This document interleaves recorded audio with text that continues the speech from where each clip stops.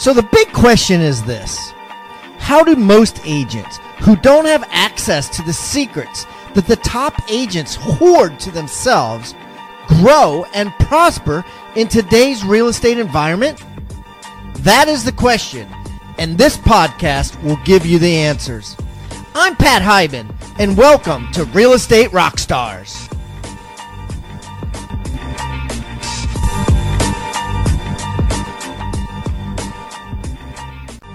And now, for the review of the day. Got a comment here from Alan Moyne, M-O-I-N. Alan says, you and your group are rock. Your podcasts are full of great information for any agent who wants to improve their business. Thanks for all the hard work. 5++++++. Thank you, Alan. Keep the comments coming, guys. I love them.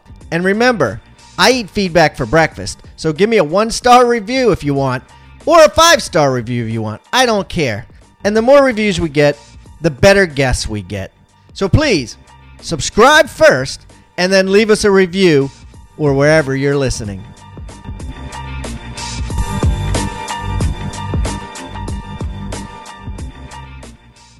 This episode is brought to you in full by Rebus University, the future of real estate training. Go now to www.rebusuniversity.com and use the coupon code ROCK for 20% off your first course. Double your commissions now with Rebus University. All right, Rockstar Nation, we have a great returning guest with good timing. I got Mr. Mitch Steven on the line. And listen, no V in the middle, no S on the end. That is right. No V in the middle, no S on the end. Mitch Steven, S-T-E-P-H-E-N. And listen, Mitch is you're out of San Antonio, right, Mitch? Yes, sir. I am out of San Antonio, Texas. San Antonio, Texas. And, you know, he was on the show once before, about 200 episodes, and we mainly talked about, you know, an owner financing gig that he's got going and a lot of things regarding that. I want to go a little different angle this time around, but still talk a little bit about what has changed in the financing realm, you know, with regards to hard money and owner financing, and we're going to dig deep into that. So I got some exciting questions for Mitch, and hold on tight. This is going to be good. So, Mitch, why don't we start out by you know, introducing yourself and telling everybody a little bit about yourself. Okay, I'll try to keep it short. I'm a high school graduate. I live in San Antonio, Texas. I didn't go to college, but just a semester and a half or something, and decided it wasn't for me. I fumbled around till I was 36, starting all kinds of businesses, always having a day job and then the business of the hour that I was trying to get off the ground. I failed at a lot of businesses, but I always managed to keep my good reputation and my good credit. I don't know how I did that, but I did. And then I looked up one day. I had a couple of rent houses, and I sold one of my rent houses after a couple of years, and I made more money than I did at my job, working 40 hours a week. So the light bulb went off, and I started studying, and I'm 57 right now, and I started at 36. So 21 years later, I did everything in the last 20 years. And, yeah, that's kind of cool. Yeah, I mean, you know, it's never too late, I guess. I never gave up. And what I liked about real estate was, in all my other businesses, when I did the job, if they didn't pay me, I couldn't get my money from them anyway. There was no real recourse against them. The things that I were doing weren't high dollar. And I couldn't get back my service, or I couldn't get back what, you know, so, but real estate offered me a chance to be made whole if I played within certain rules. If they didn't pay me, I could get healed up pretty good. I could take the property back. So I jumped off after reading a book called Robert Allen, Nothing Down, because he had the audacity to suggest that I could get into the game with no money. And if being broke was a requirement, then I had enough of nothing to buy the whole town. So I went out and I bought 45 houses my first year. I bought 65 houses my second year. I bought 150 houses my third year. And that was too many. And I learned to scale it back and have a life. And you make more money actually at about 75 to 100 houses, because you can watch the money from going out the back door. You know, getting it to come in became kind of easy, but stopping the money from going out the back door was the trick I had to learn. That's a big trick, and I think a lot of people don't really think about that when they're investing in real estate, especially people that own 2 or 3 houses, and if they're, built in the 70s or the 80s or, even before that, it's just very difficult not to leak your profits in a new air conditioning or a dead tree that's, ruining the whole yard. Well, that's very apropos for the next point. Because I bought 25 houses. I bought into the rental myth. And, the gurus would say, you got 1,000 coming in, you got 600 going out, and you're netting 400 a month. That's $4,800 a year. And they just blew off like every liability in the world that was my responsibility, starting with the air conditioner and ending with the hose bib outside. Right. And so I had 25 houses. I knew that I wouldn't collect all the money. So I had 25 houses. I was clearing 300 apiece. So I was supposed to be, on paper, the potential net was 7,500, but I wasn't so dumb to think that I was going to keep it all. So I said, my freedom number is $3,500. So out of 7,500, if I can just keep 3,500, this business will work. I lost $1,000 that year. Exactly. I just like 2 cents from, and so. So that leads to a great question, which I'm sure people are thinking. I'm going to ask you this. So what's the secret sauce? Like you say 75 to 100 houses, you can make it work, but 25 houses, you lose 1,000 a month, right? So what? Well, tell me what the secret is. Well, there are 2 different games that you're talking about. So the 25 houses, I was a landlord, and everything that broke, I had to pay for it. And people moved into my house and tore it up and left. And a lot of times they'd leave because, I called one guy one time. He says, "How come you're moving?" He says, "The house smells like dog crap." Yeah, well, sure. You got 7 dogs and they're crapping on the carpet. What do you expect? So I almost, I wanted out of that business. I thought, well, this is another business I'm going to fail at. Another business card to add to my 3-inch tall stack of business cards. Yeah, I was really starting to question myself as a smart human being at all. And out of desperation, I hired a guy for $10,000, which was my last $10,000, which in 96 or whatever, $10,000 was worth a little bit more than it is today. But when it's your last $10,000, it doesn't matter what year it is. It's a lot of money. Right. And he showed me how to get out of the landlording and start owner financing these houses where I was just the bank and I wasn't responsible for everything. So within 6 months, I wasn't even a believer in this. Within 6 months, I converted all my rentals into owner financing, and 25 people gave me $3,000 down. Remember, this is 20-something years ago, so 20 years ago. So $3,000 down is a small number, but it wasn't quite that small. But 3,000 times 25 houses I had $75,000 in the bank, more money than I'd ever seen in my bank account ever. And then the $7,500 that was coming in for the rents, it was coming in now as mortgage payments, and it never left my bank account. I mean, there was, if the air conditioner broke, it wasn't my air conditioner. I had sold it to these people on payments. It was their house. And people started staying and fixing up my house. Instead of moving out and tearing it down and moving out, they were staying and fixing up my house. And so I was clearing the $7,500 a month almost every month. I mean, there was a few people that were late now and then, but it was a whole different mentality inside my house. This was the difference between the rental mentality and the owner mentality is 1,000%. That's crazy. And so let me take this an angle that nobody is expecting. Okay, that nobody is expecting, because normally on the show we're talking about buying, why real estate agents should buy more properties, why you should get in the rental game, which I'm a believer of. But you told me that last year you had 2 students who paid you a significant amount of money that each had 100 homes, and you coached them on how to get out of 100 homes. And I'm assuming that whatever the reasons are, right? Could be they think that the market's peaking. Could be they think they could be a time in their life. Whatever. Let's just skip that for now. What did you tell them? How did you coach people? Okay, let me take 100 houses off the table. No, I didn't teach them how to get out of the houses. I repositioned themselves in the house. Or I guess you could say they got out. But what I did was I told them to quit being a landlord, take $10,000 or $12,000 or $15,000 down per house, and become the bank and make a 30-year note and just collect the money. How do you do that? Do you go to the tenant first and then after that, some step by steps?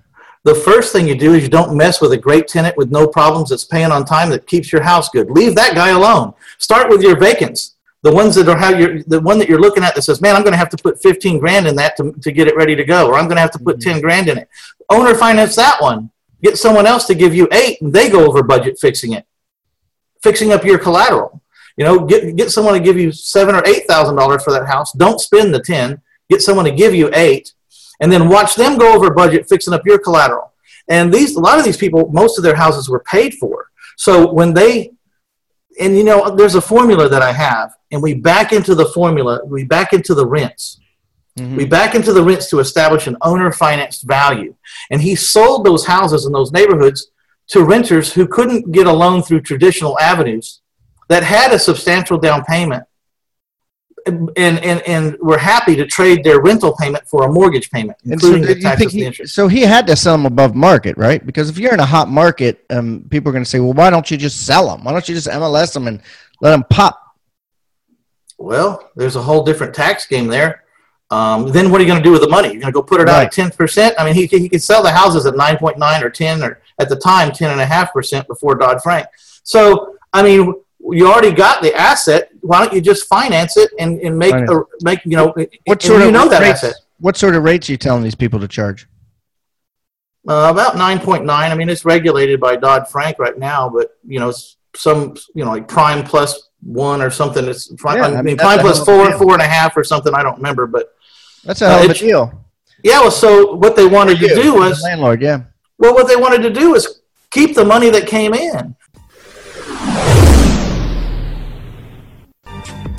As a member of the Rockstar Nation, you may have noticed that every guest that comes on the show now is required to bring with them a free tool, an item of utility that real estate agents can use to drastically increase their sales and profits.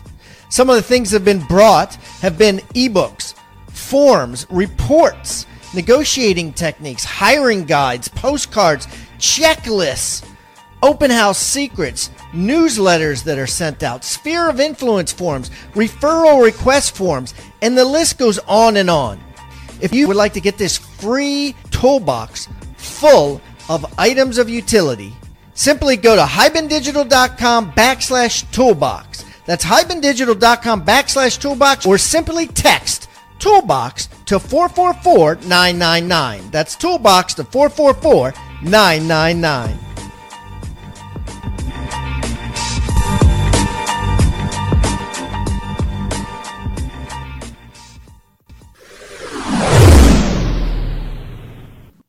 Here's the deal. The argument against owner financing and for being a landlord is that you have appreciation and depreciation.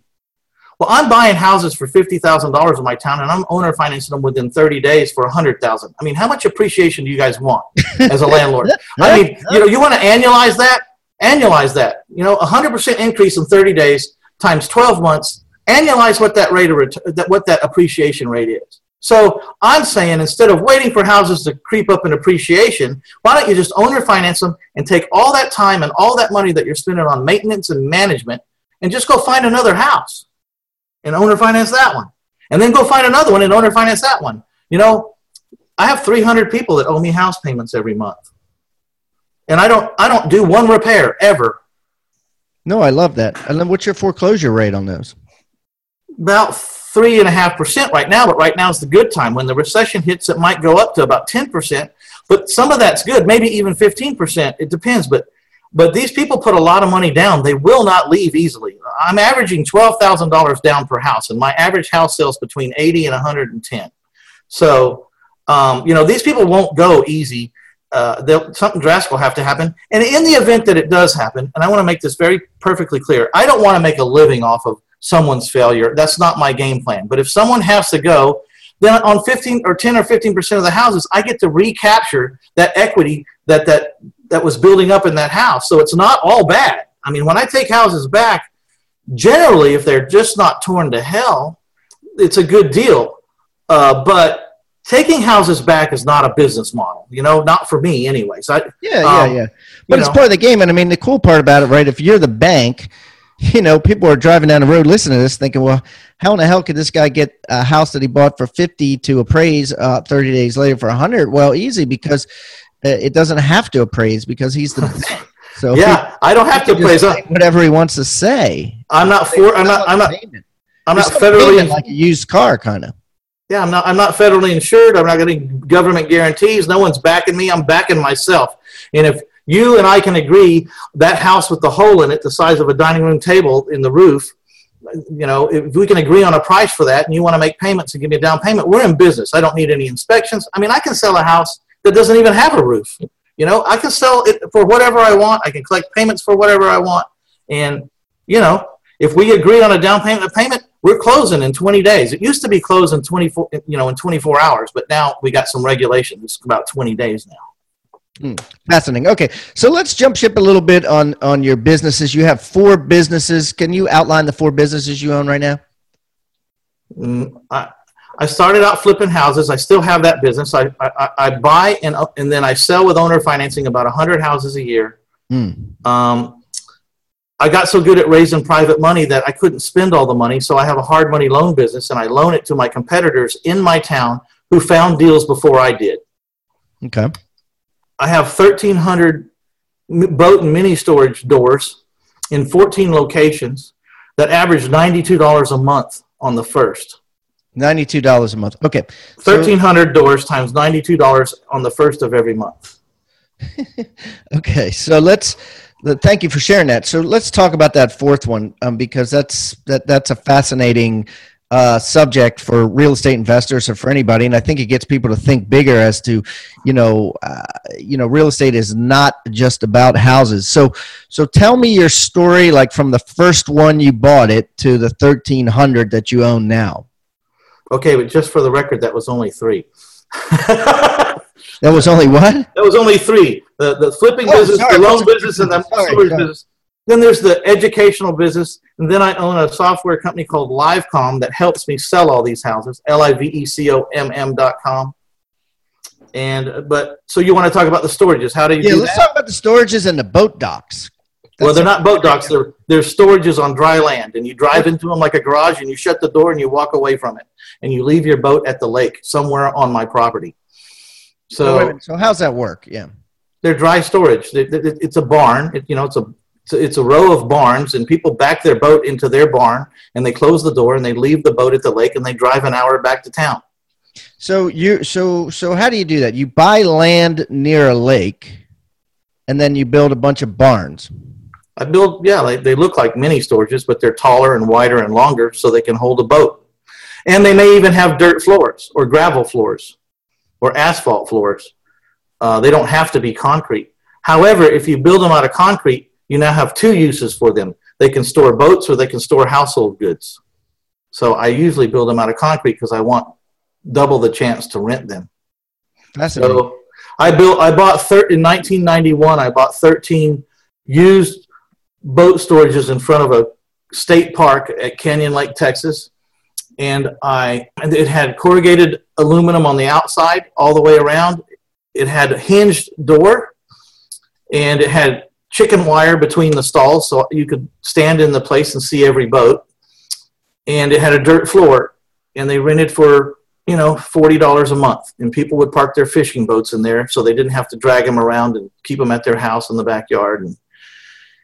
And then I started collecting those rents, and I thought, wow, this is the kind of rental business I want to be in. I don't want to be in the house rental business because there's too much resistance. There's too big an asset waiting to be destroyed by someone who doesn't care.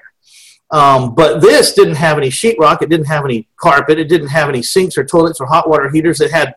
They didn't even have any electricity, but I started adding a light bulb and a plug for battery chargers to pulse chargers for the boats, so they wouldn't show up with dead batteries.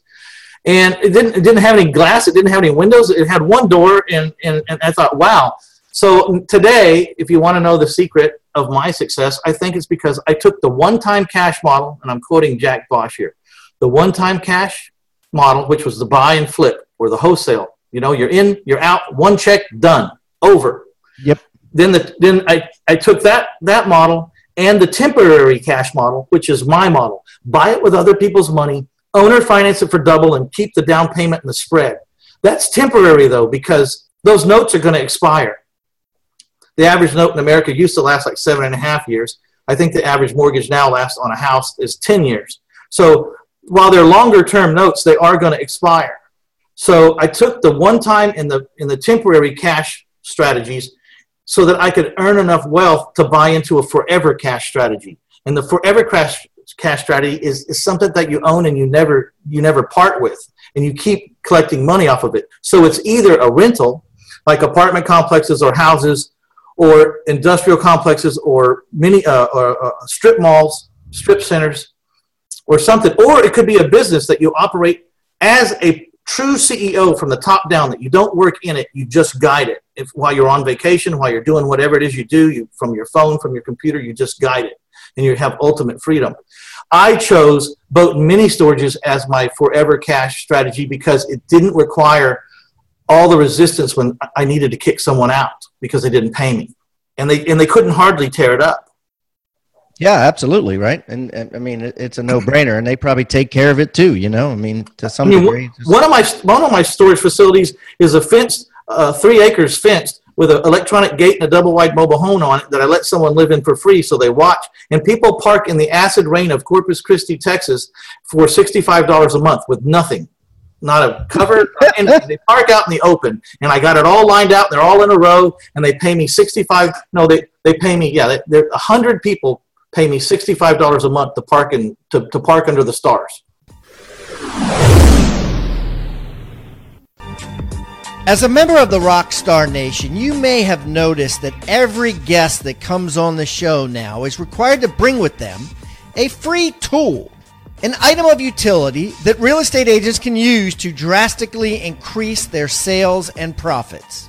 Some of the things that have been brought have been ebooks, forms, reports, negotiating techniques, hiring guides, postcards, checklists, open house secrets, newsletters that are sent out, sphere of influence forms, referral request forms, and the list goes on and on. If you would like to get this free toolbox full of items of utility, simply go to hibandigital.com/toolbox. That's hibandigital.com/toolbox, or simply text toolbox to 444-999. That's toolbox to 444-999.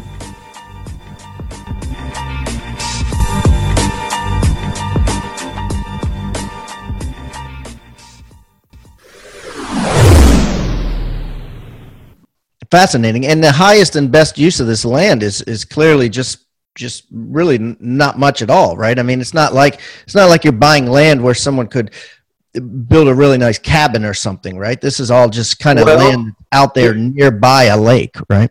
Well, this was by the ocean, by Corpus Christi, Texas. It's, by a bay where they go fishing all the time.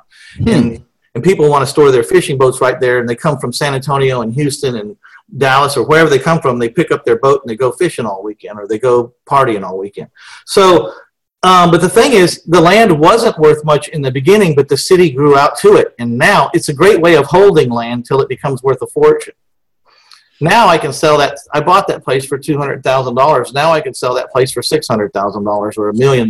I haven't looked lately, but mini storages were really, I think, invented just to get some income on land until the land appreciated, but it turned into a business that people don't sell. I'm holding a lot of corner lots around the lake that I bought 15 and 18 and 20 years ago with storages, but one day they'll tear them all down and put up the CVS because the population is just creeping up on me. The schools are huge. The population is growing by leaps and bounds. And everywhere around me, people are starting to clear lots and put up stuff. And pretty soon, someone's going to offer me $1 million for that little 1 acre that I have my storages on, and I'm going to sell. Yeah, right. It's a no-brainer. That's neat. I like different ways to make money in real estate that you don't normally think of, right? Or maybe I'll just do a very long-term land lease, you know what I mean, and keep it in the family. I'll never see the end of that lease, but my grandchildren will. Yeah, that's an option too, obviously. Yeah, love it. All right, good stuff. So I think that, real estate agents have kind of a built-in aversion to owner financing. I know I did. I know that, and I still have some doubts on it, to be honest with you. I know I live in a beach town called Folly Beach, South Carolina. And, there's a guy here, Ryan, he's my neighbor, and he keeps buying up properties. And every time I see him, he's like, yeah, I got owner financing on that one. Yeah, I got owner financing on that one. And the thing of it is, it's a really hot market, right? So I thought to myself, well, why would that seller do owner financing, right? Why would they be, why is that? And it's actually, I'm actually thinking about this wrong. Right, actually thinking that a seller is going to want to cash out just because that's what I might be thinking, and it's actually they prefer his owner financing deals, and they like it because of multiple benefits. So why don't you talk to me and tell an agent that's listening that has a seller that has two offers on the table, both are for the same price. One is for cash, and one is for $50,000 down, and say $350,000 owner financing, right? They're both $400,000 offers. What are the benefits to taking the $50,000 up front and the $350,000 owner financing? Well, obviously the man must be well-to-do, or he couldn't own a $400,000 house. So maybe he's already in the top income bracket and paying 39%. Why in the hell would he want to add more money on top of that and pay the hit right now? And then he's going to be left over with 39% less of his profit, and then he's got to figure out where to invest that. Well, it's already invested in something, and he can get a really decent rate of return, and he knows what he's going to get back. He's very comfortable with the property that he's going to get back if he doesn't get paid. Plus, he got a $50,000 down payment. That ought to cover any damages, or hopefully there's not that much damages, but $50,000 can do a lot of work to a house. So, he doesn't need the income. He doesn't need it to live. He doesn't need it to live in another house. It's probably his lake house or his second home to begin with. So why does he want to take the money and take the hit all in 1 year, and then have to figure out what to do with the money? He's already got it in something.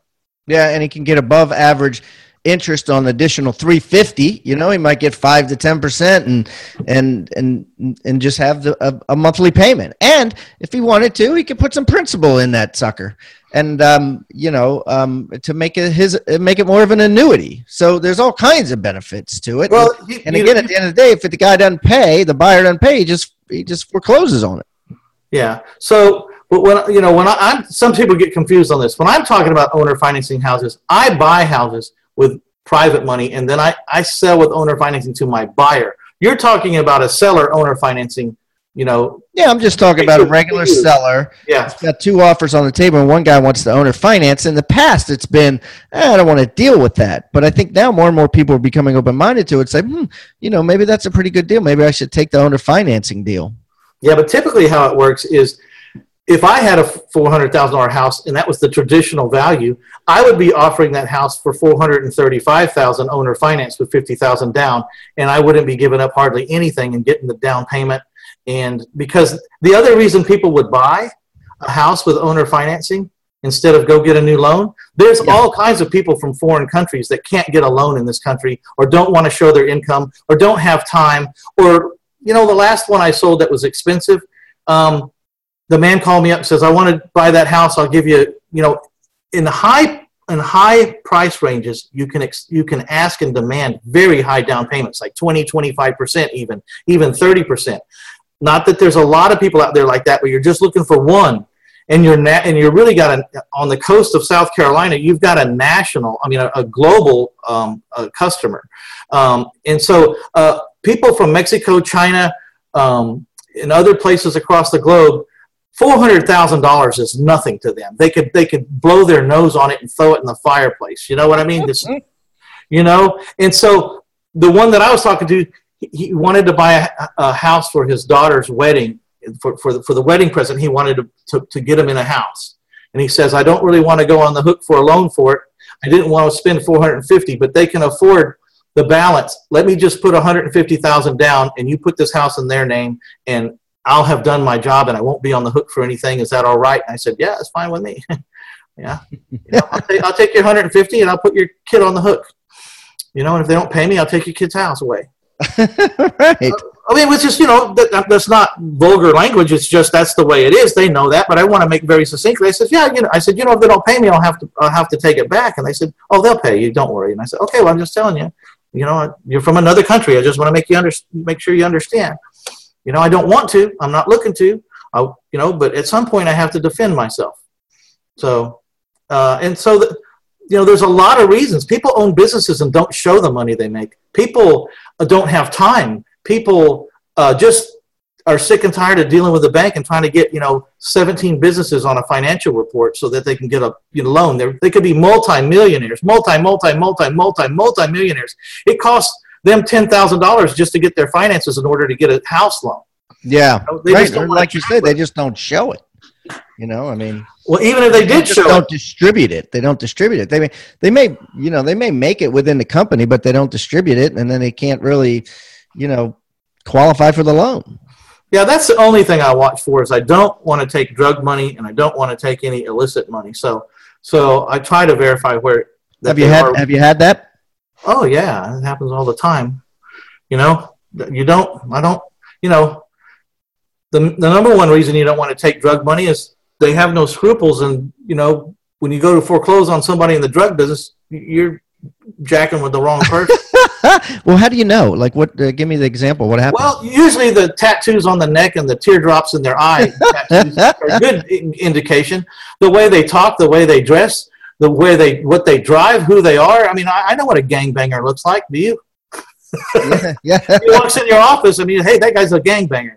Right, right. What do you do for a living to own that $80,000 car out there? Because you don't talk that smart to me. You don't sound very smart at all to me. You don't sound, I say smart, you don't sound educated in the ways that a man would need to be to drive an $80,000 car. So what are you doing to get this money? Yeah, and I guess with owner financing, you could, you don't have to worry about jumping through hoops with fair housing and all that stuff, right? I mean, you do. You do? Yeah. Okay. I can't be discriminatory. Is that what you're talking about? Discriminatory? Yeah, discriminatory. But that's not discriminatory, right? Because you're basically looking at their credit and saying, hey, you don't have the credit and you don't have the income that you can prove to me. Yeah, I can turn people down for that reason all day long. Yeah. Well, this has been fun, Mitch. So what I'm going to do is, first of all, you're bringing a gift today. You're bringing 100 pages of your book. That everyone's going to be able to download for free and take a read at. Tell me about the book. Okay, it's the first book. I never planned on writing a book. It's called My Life in 1,000 Houses, Failing Forward to Financial Freedom. And a lot of things happened that I didn't know were going to happen. I never planned to write a book. I didn't want to write a book. Anyone you ever asked that knew me if you told them I was going to write a book, they'd call you a liar to your face. But something tragic happened. I sat down. I didn't know what I was doing. I didn't know this is what I was doing, but I was cataloging my life. Later, I learned from my doctor, who was my longtime investor who writes books. He told me that I told him I don't know why I wrote this book because everyone keeps asking me, and I keep giving an answer, and it's not true. I said, why did I write this book? He said, you had a tragic loss in your life, and you sat down to catalog your life. Who am I? Where have I been? What have I done? What am I going to do now? And it turned out to be this book. And it was so raw and it was so honest that a lot of people said, are you sure you want to put this book out? Because I talk about the disputes I had with my wife over investing. I talk about the disputes I had with my family. I talk about, because no one really thought I could do it. Everyone thought I was a lunatic. I bought my first, because I bought my 150 houses in a year. Yeah, but get this, 5 houses in your first year. I bought my first 100 on credit cards. And everyone thought I was a nut. Probably say you're a little wacky too. So I wrote this book, and I was also doing something inadvertently. I was figuring out how to fail without going under, so that I could. And I called it the moat theory, and it's a very interesting way to set yourself up so that you can fail, but you won't go under, and you can keep going out there. And it's just money at that point. If every time you failed, you went back and you still had your wife, you still had your house, you still had your cars, you still could make your air conditioner bill and your payments and put gas in your car and pay the insurance. If every time you failed, you still went back to a place like that where everything was okay, how long would it be before you got rich? Because you could figure it out. You go out there and fail, you come back and go, okay, they had weapons that were shot further than I thought they would shoot. They were more devastating than I thought they would be, and they were hiding in places I didn't realize they were going to hide. So next time I go out there, I'm going to be prepared for this. And then how long is it till you figure out and you win? and then you win big. And then once you figure out how to win, you just figure out how to rinse and repeat the recipe and ratchet up, duplicate. And so that's what I started doing when I figured out how to repeat. Yeah, rinse and repeat. I started figuring out how to duplicate what I was doing with houses and how to do it. Like today, the last 300 houses I bought, Pat, I have not seen them. The last 300 people that bought my houses, I haven't met those people either. That's why I can be on this talk show right now with you, because I don't have to be there. They're buying houses right now and they're selling houses right now for me. That was the next evolution. How do you get systems so that you're not a slave to your business? And that allowed me to create my fourth business that we never got to, which was the educational business. Okay. Because what does an entrepreneur do when you give him free time? He fills it up. Yes. So so the book is about failing forward to financial freedom. It's about how I kept morphing and morphing and morphing and morphing and morphing till I found something that worked for me in the real estate department, and about all the failures that happened, the money I spent, the people that screwed me, the times I just made dumb decisions myself. But at the end of the day, I had to reckon with myself in the mirror. It was all my fault. I couldn't blame anybody for anything, because the first step of being successful is you have to take responsibility for every single thing in your life. And you can't blame anybody. You should have seen them coming, And that was the first step. But I just start cataloging how I got to do 150 houses a year, starting with no money. I love it. I'm excited to read them. So, guys, first of all, he's going to give away. This is going to be on Mitch Stephen 2, hibandigital.com. Mitch Stephen 2. Remember, no V, no S. No V, no S. hibandigital.com. Mitch Stephen 2. And we're also, of course, going to put it in the Agent Success Toolbox, which can be found on hibandigital.com/toolbox, or texting the word toolbox to 444-999. It'll be up there along with a plethora of other tools you guys can use to build and maintain your business, both in real estate sales and real estate investing. Mitch, this has been awesome. And by the way, guys, if you're interested in any of Mitch's coaching services, any of his online courses, I'm going to put links to all of them in the show notes. Mitch Stephen 2. Mitch, listen, I appreciate you coming back on, and always a joy to talk to. And thank you so much for stretching our minds and letting us think outside the box in regards to real estate investing. There's so many different ways to make money in this game. I appreciate you, brother. Hey, man, it's always a pleasure to be on your show. And I wanted to ask you, would you please consider going on vacation with me on May the 19th to the 23rd? Once a year, I talk to so many people that I never get to meet in person. I invite everyone to where I'm going to vacation with me. I don't charge anything. I'm not making any money. There's no seminar. There's no conference room. It's just a bunch of people talking real estate, having fun, and it's really quite educational. But we're not in a conference room. We're at the swim up bar, drinking margaritas or playing volleyball. Where's that at? I'm going to be at the Hard Rock Hotel Cancun on May the 19th through the 23rd. You can go to 1000houses.com/Mexico-2018 or 2018 and read all about it. It's no one's selling anything there. You can go there and network and really connect with people. You might sell when you get home, but no one's got their courses. No one's asking you to run to the back of the room. We're just eating and drinking and dancing and playing volleyball and sunning and swimming. And I got 90 rooms available. Last year I had 45 rooms filled up, which was 90 people.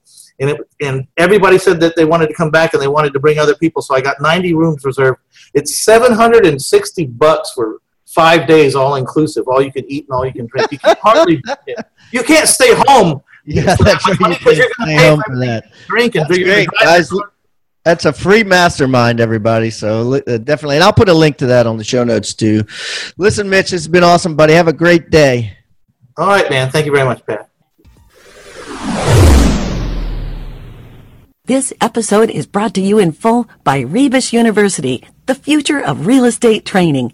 Go now to www.rebusuniversity.com and use the coupon code ROCK for 20% off your first course. Double your commissions now with Rebus University. Thank you for tuning in to Real Estate Rockstars. Please subscribe on iTunes, Stitcher, or wherever you may be listening. If you haven't already, please give us a review.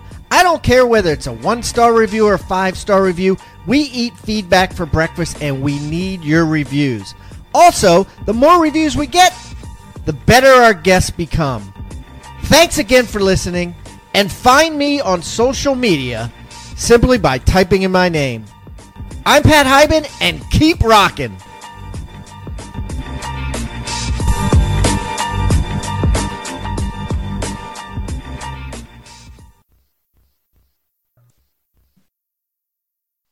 This podcast is a part of the C-Suite Radio Network.